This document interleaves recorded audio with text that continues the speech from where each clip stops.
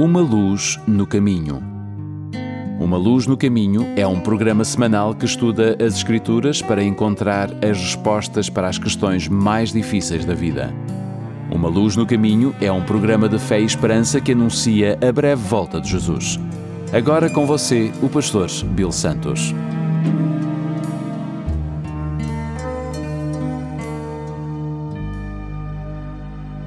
Bem-vindos ao programa Uma Luz no Caminho.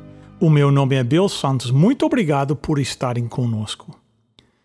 Nas últimas semanas temos estudado a vida dos discípulos, 12 homens que literalmente viraram o mundo de cabeça para baixo. E temos feito esse estudo procurando a resposta à pergunta: que tipo de pessoas Deus pode usar? No programa de hoje vamos conhecer mais 2 discípulos usados por Deus, Mateus e Tomé.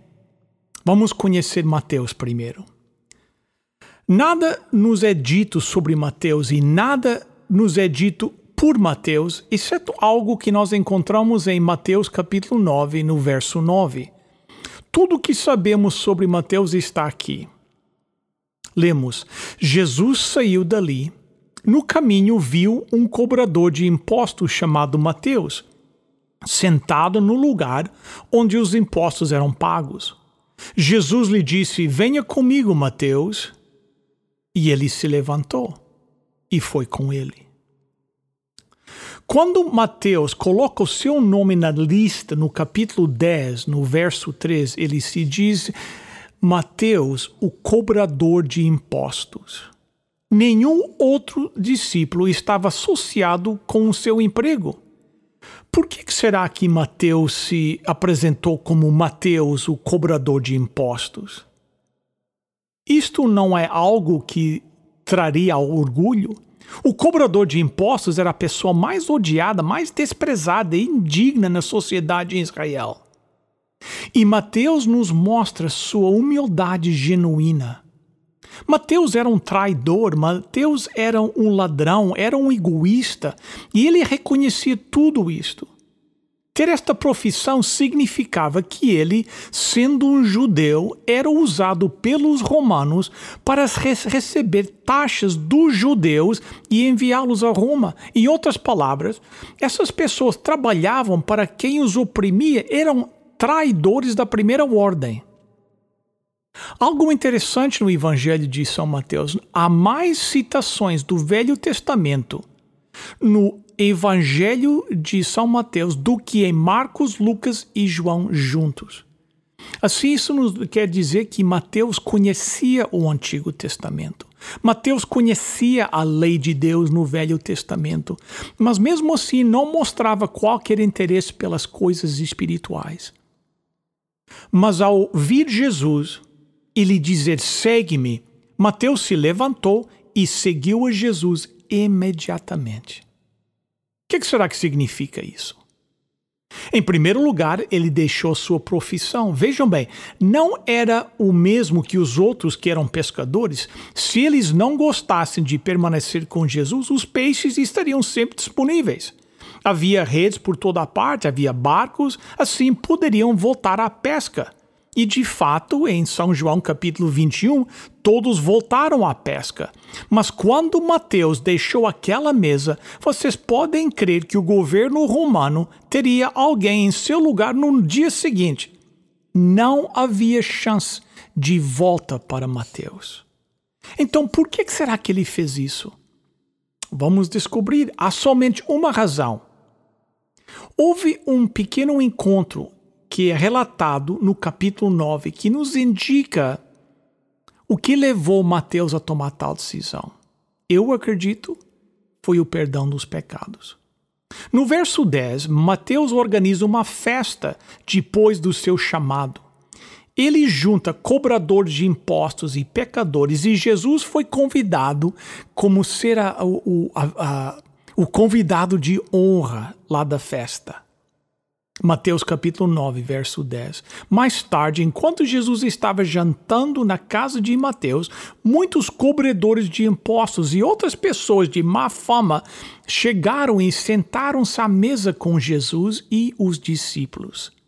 Os fariseus disseram: como é que ele se junta aos cobradores de impostos e pecadores? E Jesus respondeu: não são os sãos que precisam do médico, mas os doentes. Eu não vim para chamar os justos ao arrependimento, mas os pecadores. A razão daquela festa era para Jesus chamar os pecadores. E aqui vem o ponto principal, é a confissão dos pecados e o arrependimento e o perdão. Estes pontos, possivelmente, eram uma questão na vida de Mateus. Ninguém mais talvez reconhecesse o seu próprio pecado como Mateus. Ele sabia que era um pecador. Ele tinha em mente a sua corrupção, o seu abuso e o seu egoísmo. Ele reconhecia ter traído o seu próprio povo, mas ele queria sair.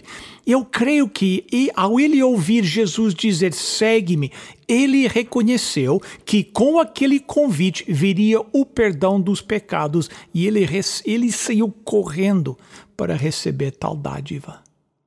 Ele estava disposto a abandonar a sua carreira e tudo mais porque ele desejava ser perdoado.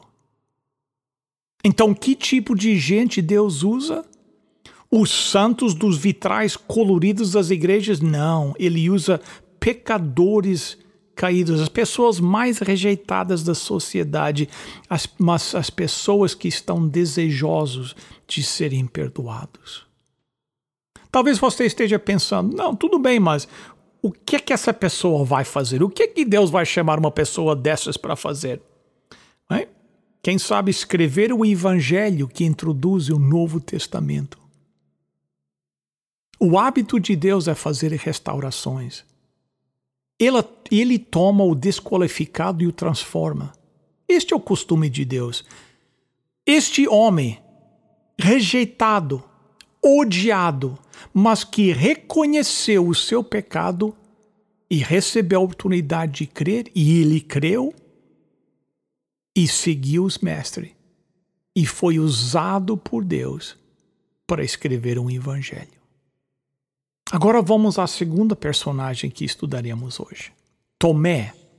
Eu sei que ao dizer o nome Tomé, qual é o primeiro fato que vem à sua mente? Tomé descrente. Ele já tem má reputação. Tomé, eu acho que foi melhor do que pensamos. Creio que a maioria das pessoas não entendem Tomé. Quem sabe nos próximos momentos aprenderemos fatos sobre Tomé que talvez você não conheça. Mateus, Marcos e Lucas não passam qualquer informação sobre Tomé. Mas João, uma vez mais, sempre sondando o coração humano, nos descortina a vida de Tomé. Então, em São João capítulo 11, encontramos 3 versos breves. Jesus se encontra no Rio Jordão, fora da cidade de Jerusalém, onde a pressão havia sido tremenda. Havia uma conspiração para tirar a sua vida. Ele e os seus discípulos se encontravam no Jordão. Chega a eles o relatório que Lázaro se encontra muito doente. Isto era sério, porque Jesus amava muito a Lázaro. Jesus deixou o tempo passar até que Lázaro morresse, e depois ele afirma: Lázaro morreu, estou contente. Mas como? Como é que Jesus podia estar contente? Ele diz: por vocês estou feliz que não me encontrava lá com ele, para que vocês possam crer. E assim ele deu a entender que os discípulos viriam algo que os faria acreditar.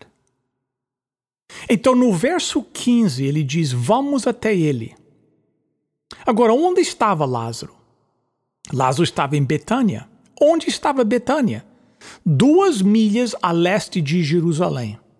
Este foi um anúncio assustador, porque a única coisa que os discípulos conseguiam pensar era: isto é um suicídio, um verdadeiro suicídio. Nós não podemos voltar a Jerusalém. Tomé, aparentemente, entra em cena agora com algumas palavras. São João capítulo 11, verso 16. Então Tomé disse aos outros discípulos: vamos nós também, a fim de morrer com o Mestre. Podemos encontrar vários pontos aqui. Em primeiro lugar, uma certa iniciativa. Tomé se levanta e diz: rapazes, vamos com ele para morrermos juntos. Aqui vemos um pouco de pessimismo, é verdade. Ele estava convencido que Jesus seria morto ao voltar para Jerusalém. E se Jesus fosse morrer, ele queria morrer também.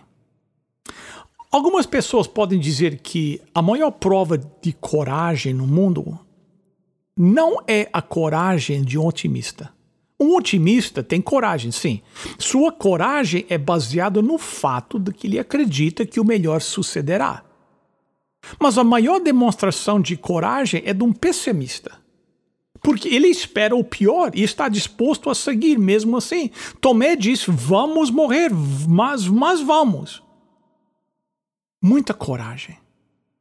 Por que ele estaria disposto a agir assim? Se você o vê simplesmente como um homem sem fé, isso não faria sentido. Porque então teria coragem de ir morrer com Jesus, com alguém com quem ele não tinha fé? Não. Ele queria morrer com Jesus porque ele acreditava nele. Se Jesus vai morrer, vamos morrer com ele. Porque a única outra alternativa seria viver sem ele. Ele não queria estar separado de Jesus. Ele nunca seria desleal a Jesus. Ele preferia morrer a ser desleal. Que amor profundo! Vamos agora a São João capítulo 14. Encontramos Tomé uma vez mais. Mas com a mesma atitude. Aqui, Jesus passa a mensagem que não devemos ter nossos corações aflitos. Devemos crer em Deus, que Ele iria preparar um lugar para seus filhos e que voltaria para recebê-los, para que pudéssemos estar todos juntos com Ele. Então, Tomé diz assim, verso 5. Senhor, nós não sabemos aonde é que o Senhor vai. Como podemos saber o caminho? Você vê? É a mesma atitude, é o mesmo coração dizendo: Senhor, não vá a um lugar onde nós não podemos ir. A ideia de uma separação era um problema para Tomé. Não gosto do que acabo de ouvir, Senhor. O Senhor está indo para algum lugar, portanto, mas nós não sabemos por onde é que o Senhor está indo. Seu coração parece estar quebrantado ao falar: nunca encontraremos o lugar, Jesus. Então, Jesus diz para ele: Tomé, eu sou o caminho, a verdade e a vida. Ninguém vai ao Pai senão por mim. O que ele está dizendo é: Tomé, eu te levarei para lá. Eu sou o caminho, não tenhas medo. Não vou para outro lugar e deixá-lo aqui. Podemos constatar o mesmo pessimismo, não é? E vemos também ainda aquele mesmo amor. Vamos agora à terceira e última visão de Tomé. São João capítulo 20. Jesus morreu. E você sabe o que aconteceu quando Jesus morreu. Tomé disse: eu sabia, ele morreu e eu fiquei para trás. Ele foi para algum lugar e eu não sei onde ele está. Eu sabia que isso ia acontecer. E todo o seu temor tornou-se em realidade. E o pior que havia imaginado. Ele sentiu-se traído, rejeitado, abandonado. Estava desmoronando por causa do seu amor. Não queria estar ao lado de gente, então ele se afastou. E quando todos os discípulos se reuniram, ele não estava presente. Ele estava a só, deprimido, pois ele amava demais a Jesus. Ele teria morrido com Jesus, mas Jesus não morreu com ele. Jesus morreu sem ele. Ele queria ir com Jesus, mas Jesus foi sem ele. E agora o seu pessimismo toma conta do seu ser e ele estava muito embaixo. São João capítulo 20, verso 24 diz: aconteceu que Tomé, um dos discípulos, não estava com eles quando Jesus chegou. Vimos Jesus, Tomé, e você não estava aqui, você não apareceu. Mas Tomé continuava deprimido. Você já tentou uma vez falar com uma pessoa deprimida? É difícil.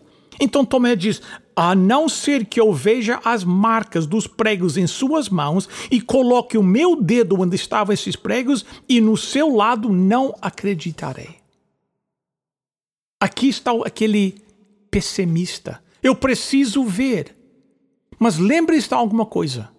Nenhum dos discípulos creram até que o momento em que viram Jesus.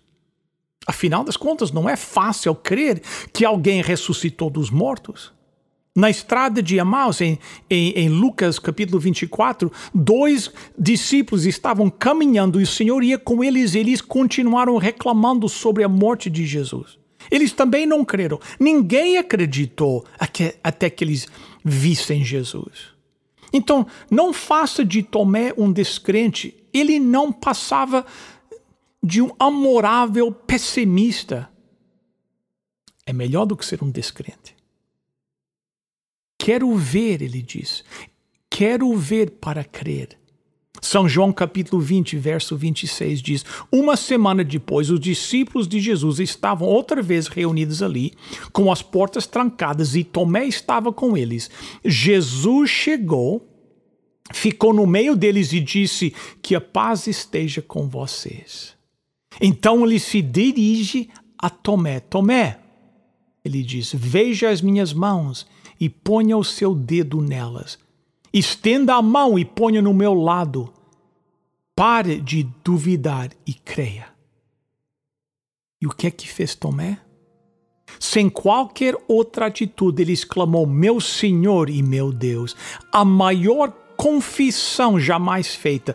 Ele afirmou a divindade de Jesus Cristo. Ele reconheceu Jesus como Deus. Afirmou que Jesus era Deus.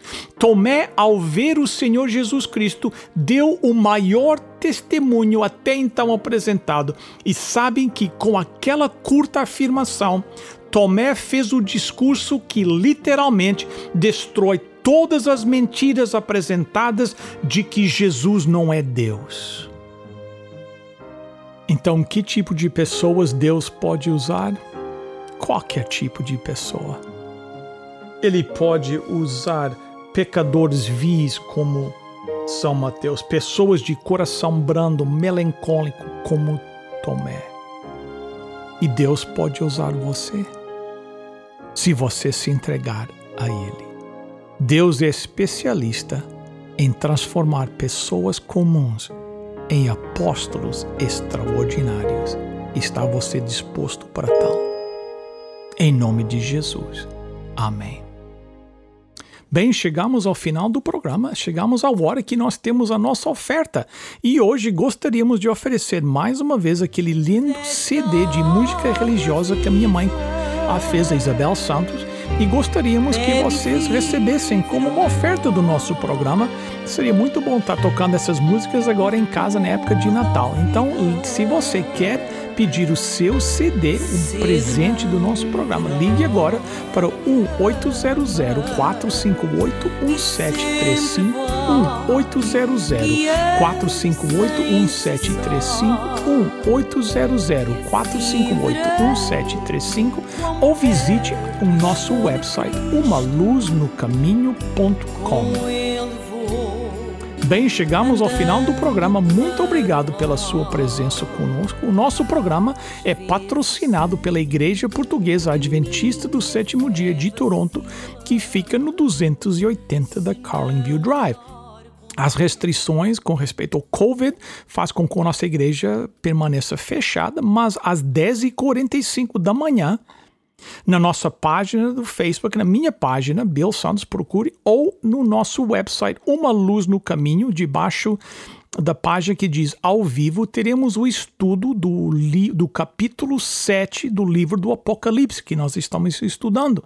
Aí o estudo vai ser em português, às 10h45, umaluznocaminho.com, na página ao vivo. Espero encontrar com você lá. Queridos ouvintes, tenham um Feliz Natal.